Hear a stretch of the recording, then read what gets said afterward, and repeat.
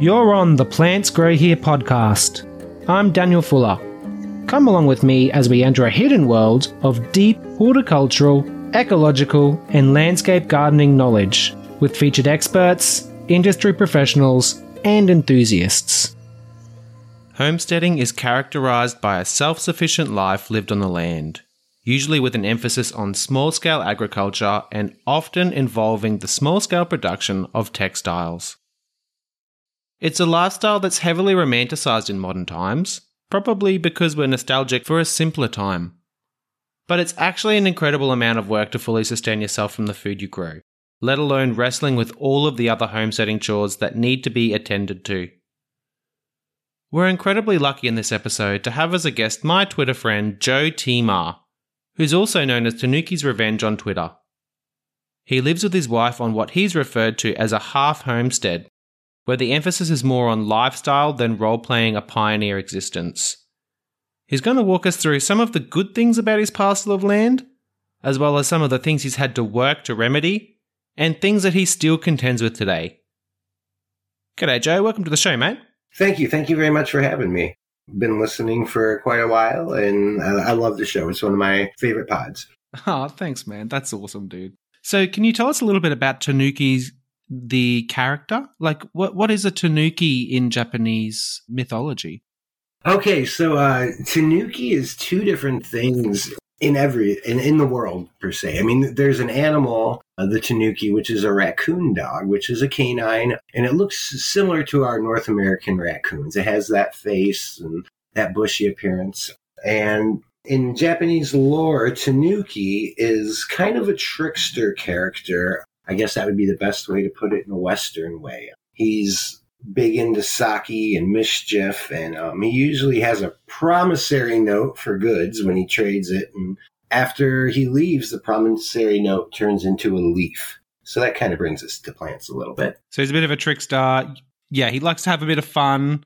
A little bit of sake. He's also associated a lot with restaurants and restaurateurs, and in the past 20 years, I've been in the restaurant business, primarily chef at golf clubs and things like that. So I always have a Tanuki statue when I go to a new place and bring him with me. Just to suit your personality. Yeah, it is, and it's good luck, and then everybody asks about it, then you kind of get to spread the lore of Tanuki as we're doing right now. Yeah, totally. But currently you've been, well, I guess, how long have you owned your own place and how long have you been working on it now? We got our place 8 years ago this April. It's about 6.5 acres, mostly wooded. We're in southeast Michigan, in between Pinckney and Waterloo Recreation Area. It's a magical place to live. I mean, it's living in a tourist destination. I mean, we have 5 lakes within 2 miles of the house. We have tens of thousands of acres of parkland. And then our little place is kind of in the middle between the two big parks. Like I said, mostly wooded. The garden and the house, I like to call it a postage stamp garden because it's just kind of in the middle surrounded by trees, which gives us a lot of difficulties. I mean, it's a challenge, you know. I mean, we're always fighting nature, and it's trying to find that balance because neither my wife nor I are into clear cutting the place. So we work around it. And it's predominantly oak and black cherry as far as the trees go. There's not too many pre-settlement trees left on our property, maybe one. We did have one that was my favorite tree in the world that was up front in the house, and unfortunately that fell down last summer during a storm. It was a big enough shock that it shook the whole house, but it kept us warm all winter, and it'll keep us all warm next winter and probably the winter after that. So it's going to good use, but it was sad to see such a magnificent tree, but so it goes. Yeah, that's very sad. It was rotted. I mean, the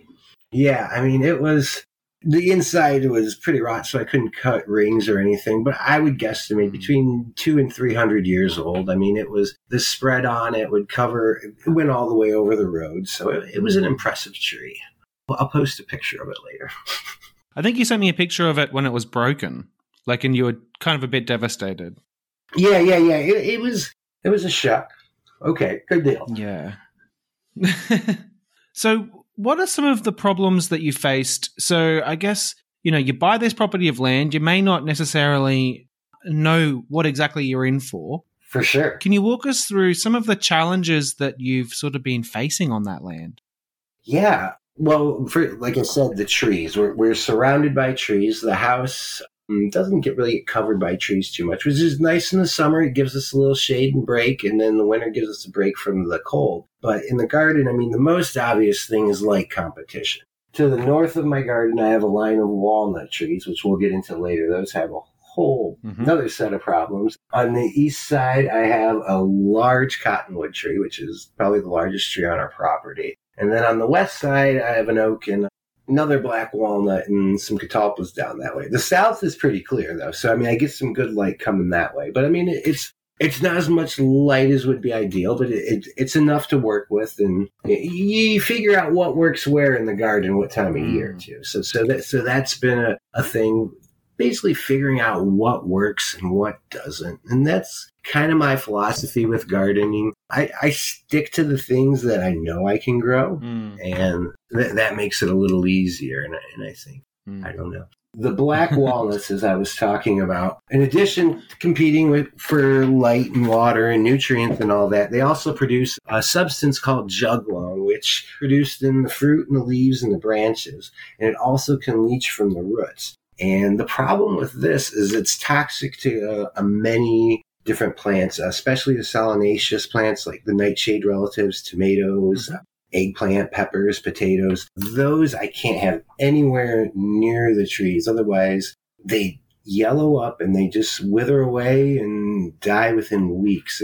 I have to have everything far from the drip line of those trees, especially my tomatoes and peppers, which are some of my favorites. However, there are some plants that are not susceptible to the juglone. For instance, right now, back in the north end, I have a large area cleared out, and I have squash and pumpkins planted back there because those aren't affected from the juglone. So they should do well. And it's a challenge because the fruit contains a lot of the juglone, and then that drops all over. And even if it doesn't drop right into your garden, we still have squirrels that like to move them around. So little poison balls for the plants. But the squirrels can eat them, so they're not affected by that. Yeah. Oh, yeah. The black walnut itself is edible, and it's a very one of the more nutritious nuts out there. We've gathered them before, dried them out, roasted them. They're pretty good. They don't have the same flavor as an English walnut. I'd say a little bit more pungent and pronounced. Right. It's one of those flavors that you either love it or you hate it. I don't think there's anybody quite neutral about it. Right.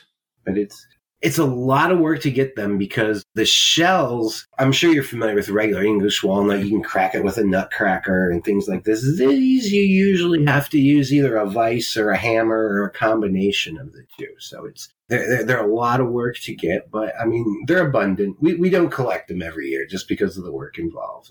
When we first moved here, before our gardens were set up, that we did that more just because it was like, hey, we're foraging. It's kind of homesteading, because our idea was to get this place and make it, a partial homestead. We don't live off of all our food or anything like that, but it is an important part of our life and our lifestyle. That's probably a good name for the episode, even. Partial homesteading. I think that's a cool phrase. Yeah. Or homesteading light. Because, we're still on the grid. We still have internet and all that. But, in the winter, we try to heat our house from wood from our land. And when we can, we feed ourselves from our garden. And we raise chickens and ducks for eggs. And sometimes we'll raise some meat birds. So it's a nice little place. And it's been a lot of work and a lot of surprises. And one thing I'm starting to do, branching out from the yard and trying to do some restoration to the forested areas. We have some invasives that I've been slowly working at, mainly buckthorn. It's non-native invasive tree that just is very dense growing, can choke things out, grows pretty fast. And one thing that's interesting about it, the bark of it looks very similar to the black cherry that we have here. So I have to take, it's a young one, you can mix it up a little bit. So when I'm taking those down, I have to pay attention. So you're mainly taking down these weeds when they're smaller, not when they're fully grown, I imagine? Well, it's a tree. You can grow up to 20 feet and it can get thorny and nasty. So, I mean, it all depends. And I have one section of woods where it was opened and it's a blackberry area and they're really encroaching on there. Okay. So that's my target area this summer. To be honest, the woods could use a good burning. There's a park area down the road, maybe a mile, and it's very similar to our woods. It was probably logged at about the same time, but our Department of Natural Resources, it's a management area, and then they do a lot of prescribed burns, and it takes care of some of that weedy undergrowth, and it gives it more that much mature forest feel, and that's kind of what we're working at here, slowly but surely. I'm sure by the time I'm an old man and can't do it any longer, it'll be the way I want it. Ready for someone else to come and change it. Yeah, I hope not, but probably. Because I know you've been doing a lot of work on getting things right. What are some of the other challenges that you've sort of faced? You mentioned there you got soil and nutrient issues that you were working with. Can you walk us through some of those, please? Well, the soil isn't... I mean, the soil is actually fairly good. It's a nice sandy loam, and it's been forested before. So, I mean, there's a lot of organic matter. So that isn't so much the problem. Sometimes the soil is a little hydrophobic, so maybe it'd be nice to have a little clay added to it or something like that. But I usually get pretty good results. We have a nice compost heap. We do lazy composting. We just sheet compost.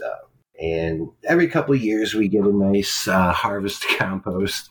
So that adds nutrients to the soil. And the garden area, the vegetable garden, when we moved here, it was lawn. And then as tilling it up and working and expanding it year by year, you realize how much trash people have thrown over the last 200 years that people have been living here.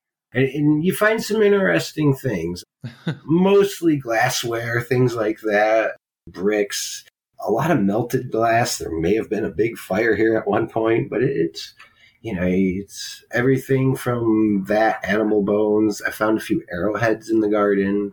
It's kind of an interesting thing. I never know what I'm going to find year to year, especially after the freeze and the thaw, and it brings everything up. And it's like, okay, you think you get it all cleared out, then there's a bunch of brick pieces waiting for you. So maybe they were archers, the people who were there before you. Well, I think that was probably pre-Columbus arrows, I would think. I mean, they're old. Really? Yeah. Wow. That's very interesting. Yeah, it is. I mean, I haven't dated them, and I'm no expert at the different types of arrowheads, but I'm just assuming just because that's usually what's found in the area. So you mentioned ducks and chickens as well. Can you walk us through some of the benefits of, like, what's the go with ducks and chickens? Why would you get them? Well, first of all, eggs are a nice, consistent source of protein. I mean, you don't have to, once they're raised and you have a place for them, I mean, you pretty much just have to keep the chickens and ducks happy, and you get protein from them in the form of eggs. You don't have to do all the work with dressing a bird and processing and all that. So that's where we started. Our flock of chickens over the years has kind of changed just because we had some buffs and some black copper morans, and now we have mixtures of them. We have some chickens that go broody every spring, and we just let them. I mean, we lose some eggs, and we get a couple chicks out of the deal, and the chicken gets to be a mom. Sometimes they're a good mom, and sometimes we have to put them in a separate coop. And it's nice because you get a reliable source of material you can compost manure-wise.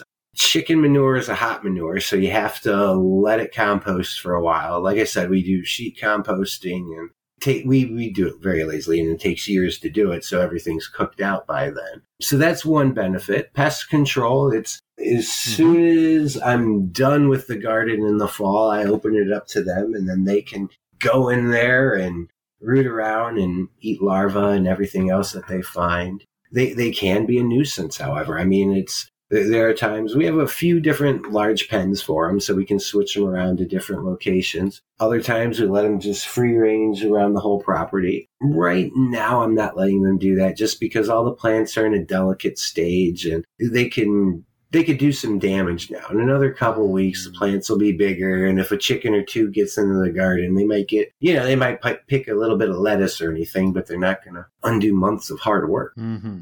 And the reason why they're a bit fragile at the moment is because they're tender, just with the spring growth, do you mean? Yeah. They're more, it seems that the birds are more apt to peck at the more tender greens coming up, things like that. I've even noticed that with rabbits. Once cabbage and things get to a certain point, they kind of leave it alone. The chickens are the same way, and they can do some damage, especially if they're all out. We have one, we call her Houdini. She gets out every day and gets back in every day. But, I mean, she doesn't really do anything, so that's good. And the ducks are great because they really don't do any damage. They don't do the scratching at the soil and things like that. So they're a little easier on the plants. They're less likely to take all your hard work and put it in their gullet. Mm-hmm. I think it was Gary Moran that said to me recently on an episode that I'll be releasing shortly about zero waste. He mentioned that you don't have a slug problem, you have a lack of duck problem. I could see that. They love slugs. In the morning, they have a kiddie pool that we let them swim in, and when you dump that out and you move it around, then there's worms and slugs underneath it. They always go to where the pools were before they go for their morning swim because they know exactly what they're looking for. So yeah that's true. Yeah, they're great for pest management. I can notice that there's a lot more pests when I don't have them rummaging around. And another way we use them for pest control and control it is probably in the next week or two, we'll start letting them out later in the evening. That way they don't have all day to rummage around and get into everything. And during the heat of the day, they pretty much just find shade anyways and take their dust baths. So we've talked about chickens, ducks. We've talked about sunlight with the trees. We've talked about your soil. What are some of the other challenges that you've faced on your land? Well, being in Michigan, it's a northern temperate climate, so sometimes you can have early frost, late frost. So that's something you got to take into consideration. During the spring, there's many times I have to cover the plants, or I can't get them out early enough, so they go in during the night and things like that. So temperature is an issue sometimes. And then not only the cold, we get really big swings in temperature. It can get quite warm one day, cold the other. This year, we've been really light on rain. So that has been an issue. It requires more watering. And in my experience, watering, works for the plants, but there's nothing like a good soaking for them. They just go crazy over that.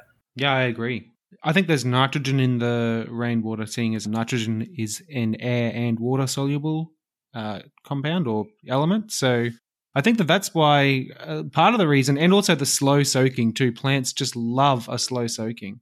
They do. And then during the heat of the summer, we'll implement soaker hoses during the hot days or the big rows where, you don't want to go through and water everybody. And those do a good job for us. We have a little system where you can turn this one on, that one on, and that's a good time-saving device. It does use a lot of water. We're fortunate we have a nice well with great water. We really lucked out on the water department. Awesome.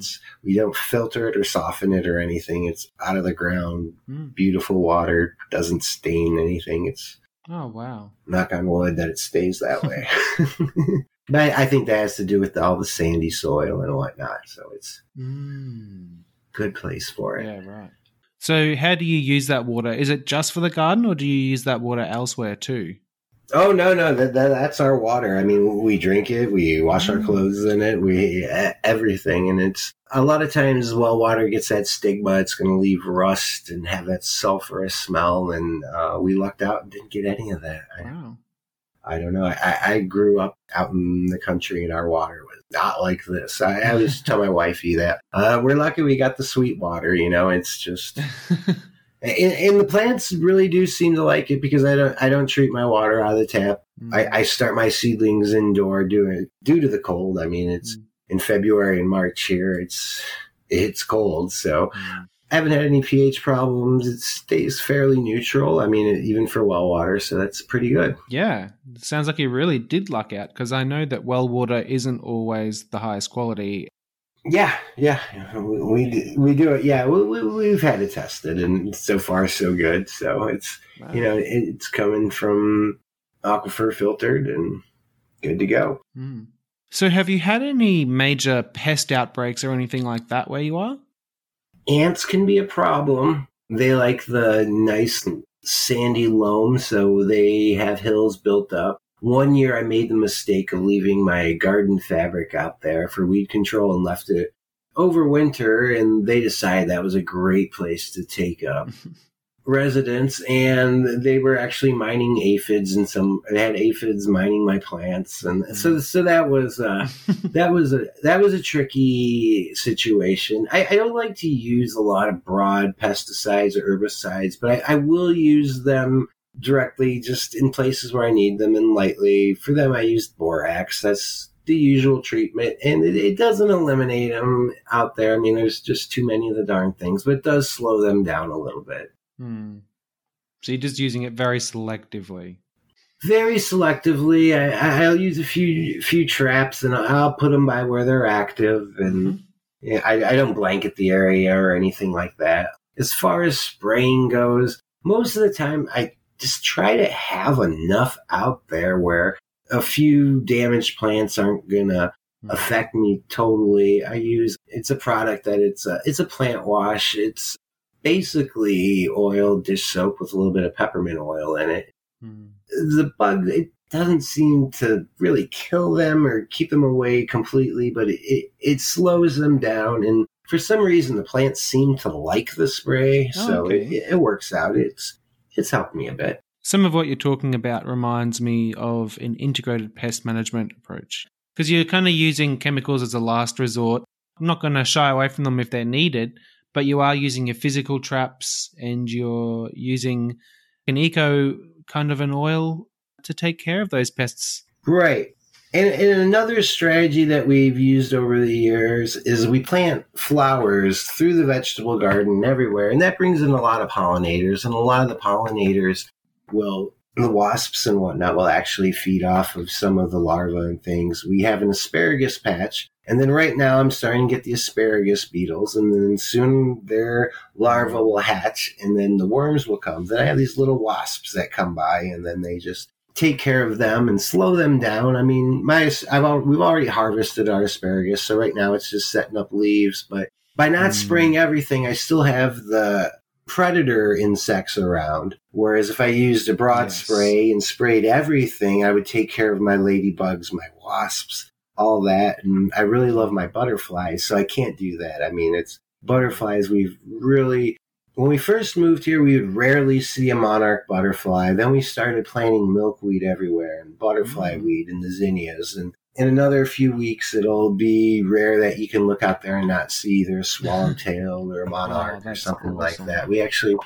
it wasn't a big migration, but a couple years ago we had it, and it was just a constant stream of monarchs flying over and some stuck up in a tree. So that was impressive, from going to not seeing them when we first moved here to seeing them daily, which is a pretty good accomplishment. And every year we have the caterpillars, and they make their little cocoons, and it's always fun watching them hatch out of the chrysalis. Yeah, absolutely. It must be awesome to have access to land where you're kind of like having a bigger bang for your buck. I guess, like, if you're in the city, chances are your neighbors are probably using chemical pesticides, which are systemic. For sure. Meaning that you're probably going to lose a lot of your predators and stuff like that because the ecosystem's all out of whack.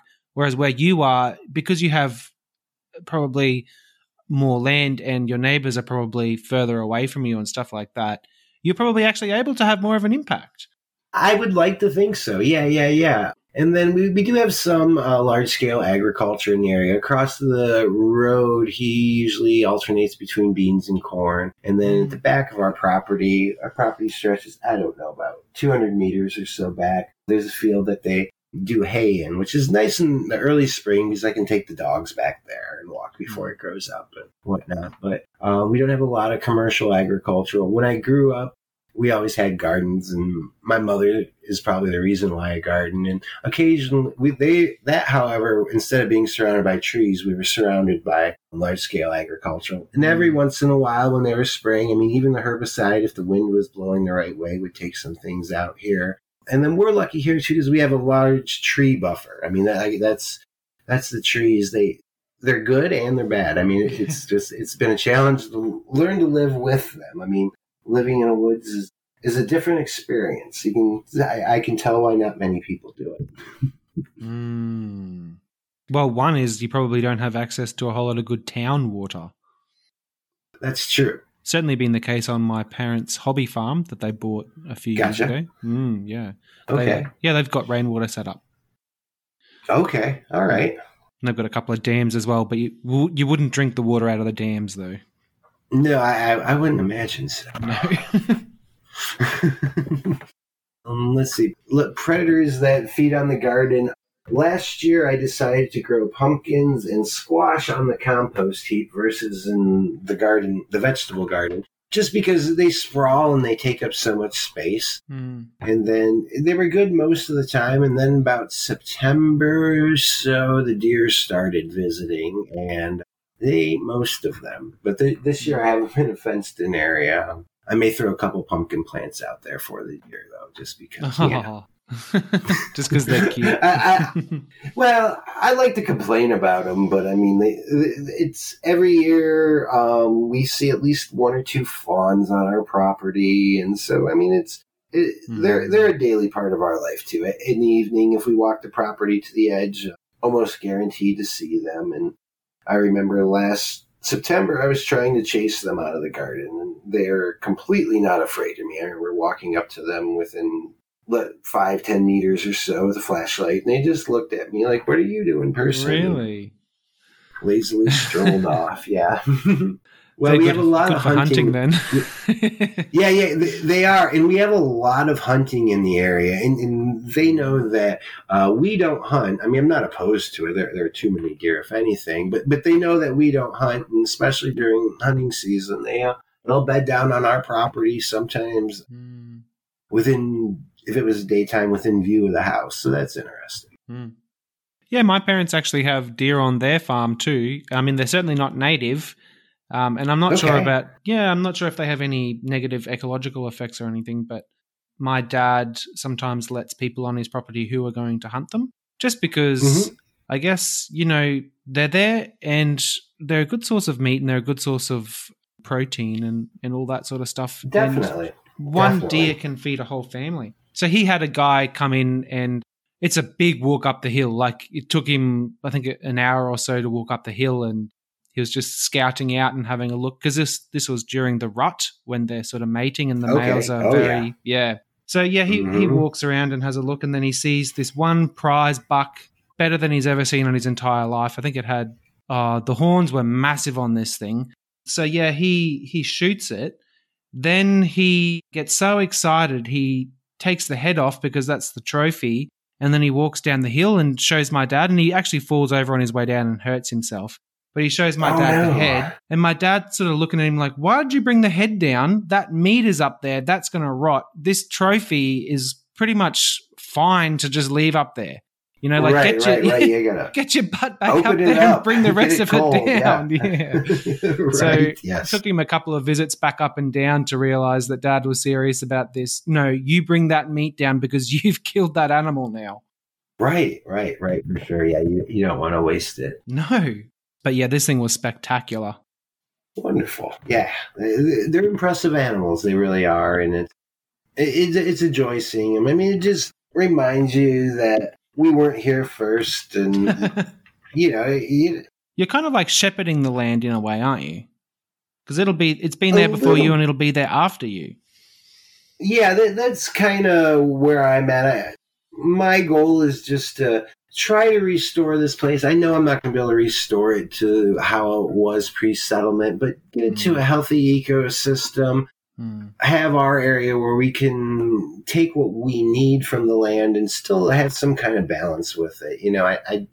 It's really enriching and fulfilling to do. It's just because over the years, we've been here 8 years, we're starting to see the process. I think it was 2 years ago that my wife and I were walking around and I looked and was like, oh my gosh, we have a farm. It was one of those deals. Bit of a pinch yourself moment. It kind of was, because it's you do this slowly over time, and one thing doesn't seem like it's that much, and then another thing, and then one day you just can see it all. You can see the farm from the trees, I guess, and then it just kind of hits you, and it's like, oh my gosh, we're doing it. We're doing what we set out to do, and it's been a journey. I mean, it's growing plants and raising animals. I mean, there's always heartbreaks involved, as I'm sure you and all the listeners that garden know. I mean, that's part of the deal. I mean, there's times I get disease out the tomato wilt. Tomatoes, I'm very bad at growing. I'll be the first one to admit it.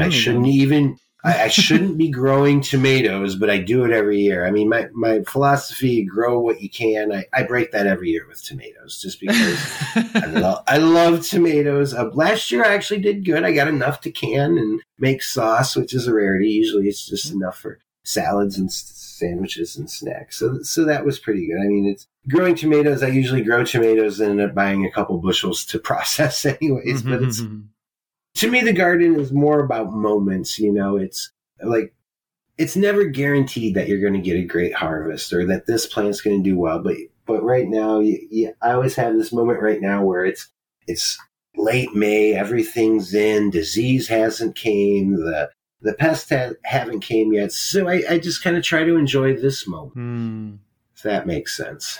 Yeah, it does. So do you have any advice for anybody who's looking to maybe start a similar sort of a project where they're half living off the land? What would you tell them? Don't get discouraged. Take some time to learn your land, learn your property, your sunlight patterns, especially us with the tree cover. I mean, the sun changes during the year, so our shade changes through the year. So that's something you need to pay attention to. What else? Be tenacious. Just keep at it. And that's the best way, especially the situation. I mean, everything else is going to keep trying to encroach on what you're doing. So, I mean, find a way to keep it back and I guess try not to damage. But I mean, it's I don't know, kind of a delicate situation, I suppose. So just give it a go, be tenacious, don't be discouraged, just keep going. And if you have a pest outbreak or if maybe the deer come and eat all of your squash or your pumpkins, just keep going and just learn from it. That's pretty much what you can do, because I think, myself included, most gardeners are in it for the experience of growing it. When you get something, that's great, but it's to see something grow and produce fruit and flower and all that. I think that's the true magic in all of this for me. Totally. Plant advice. My favorite one that I say the best place for your quarantine for your sick seedlings and plants and stuff is in the compost heap. I think I read it somewhere that you want to run a garden, not a hospital. And I found that to be a good time saver, because if I spend a lot of time on sick plants, then I end up neglecting the healthy ones. So sometimes it's easier if you get a sick flat. I mean, I had to earlier this season pitch a whole flat of coleus that I grew from seed. And that was heartbreaking, but it was like, well, I can't spend all my time here and I don't want them to get the other ones sick. So I'm not sure exactly what they were behaving like. It was a virus. So I was like, all right, you're out of here. I'll grow you again next year. And you're finding that when you put those sick plants into the compost, that's not spreading because it's taking such a long time to break them down properly that those viruses and stuff aren't there.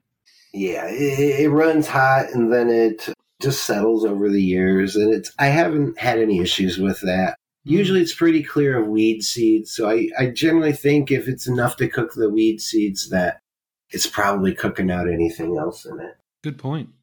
Joe, did you have anything else written down that you wanted to talk in this episode before I asked that final question? Well, one other trick that I've been doing over the last couple of years, it seems to work for me. is just like any garden always gets weeds, is I've been kind of controlling the weeds in a way by making my own. So what I'll do is microgreen seeds are quite inexpensive. You can buy a pound of those. Not fairly reasonable, and that'll go a long way. And then if it's an area that I haven't got to or I'm not going to get to, or even in between the rows, I just throw the microgreens down and those will fill in. Annual poppies do a very good job at that. That's a nice thing. They're showy for not very long, maybe a week or so. I like the Hungarian bred poppies. But those are nice because once they seed out and you get seeds, you throw them in the fall. And I like to say, once you have poppies, if you do it right, you always have poppies. And it's kind of nice because when they fill in the bed, my herb garden always has a bunch of them in there because I just have a few annuals and garlic and whatnot in there. And I spread the poppy seeds in there. And then instead of weeding lamb's quarter and things like that, I'm weeding out poppies and thinning those. And when they do fill out, they cover up and block out the noxious weeds, and I got a pretty flower to look at. Very true. And it's better to have something that is desirable clogging up that sort of space rather than letting noxious weeds take control that may actually be more environmentally harmful. Right. Exactly. And then, I mean, it's the honeybees and other pollinators really like the poppies as well. So that brings them around and attracts them. And then they come to your other plants and visit your peppers and your tomatoes and all those and pollinate them all for you. Yeah, using nature's sort of systems that it already has going, just using them for yourself. I try to do that when possible. I mean, it's not always possible when you're a person trying to grow fruits and vegetables from other areas of the world, but I try to do it. So, Joe, is there anything else that you'd like the listeners to know about? Nah, I can't think of anything offhand. I mean, just be good to each other, be good to our planet, be good to the other creatures and plants and fungi that live here. I mean, it's our home and our mother, I guess. Yeah, that's beautiful, Joe, because I really believe that too. Right on. Thank you for coming on the show, mate. Thanks for having me, Daniel. I really appreciate it. No dramas, man. I think this was an awesome episode, and I hope that a lot of our listeners are inspired to go out there and try something similar for themselves. Definitely. I mean, get out there. I mean, anytime you're out there gardening, growing, raising things, I mean, there's going to be successes and failures. The successes are nice, but I'll tell you, I've learned way more from failing than I have from succeeding. All the best gardeners say that, I reckon, Joe. Oh, good. I have to admit, the half homesteading life appeals to me a lot more than trying to be fully self-sufficient, because you can have access to most of the benefits of homesteading without tying yourself to the goal of being fully self-sufficient, which, I don't know about you, but that lifestyle doesn't appeal to me at all. If you're not on Twitter, go and make an account and follow Tanuki's Revenge and Plants Grow Here. As long as you stay away from politics, Twitter's actually a great place to network with other plant nuts. Stay tuned for next week's episode on living a zero or minimal waste life with Gary Moran, aka Arbor Smarty. Another Twitter friend that you'll already be familiar with if you've been listening to Plants Grow Here for a while.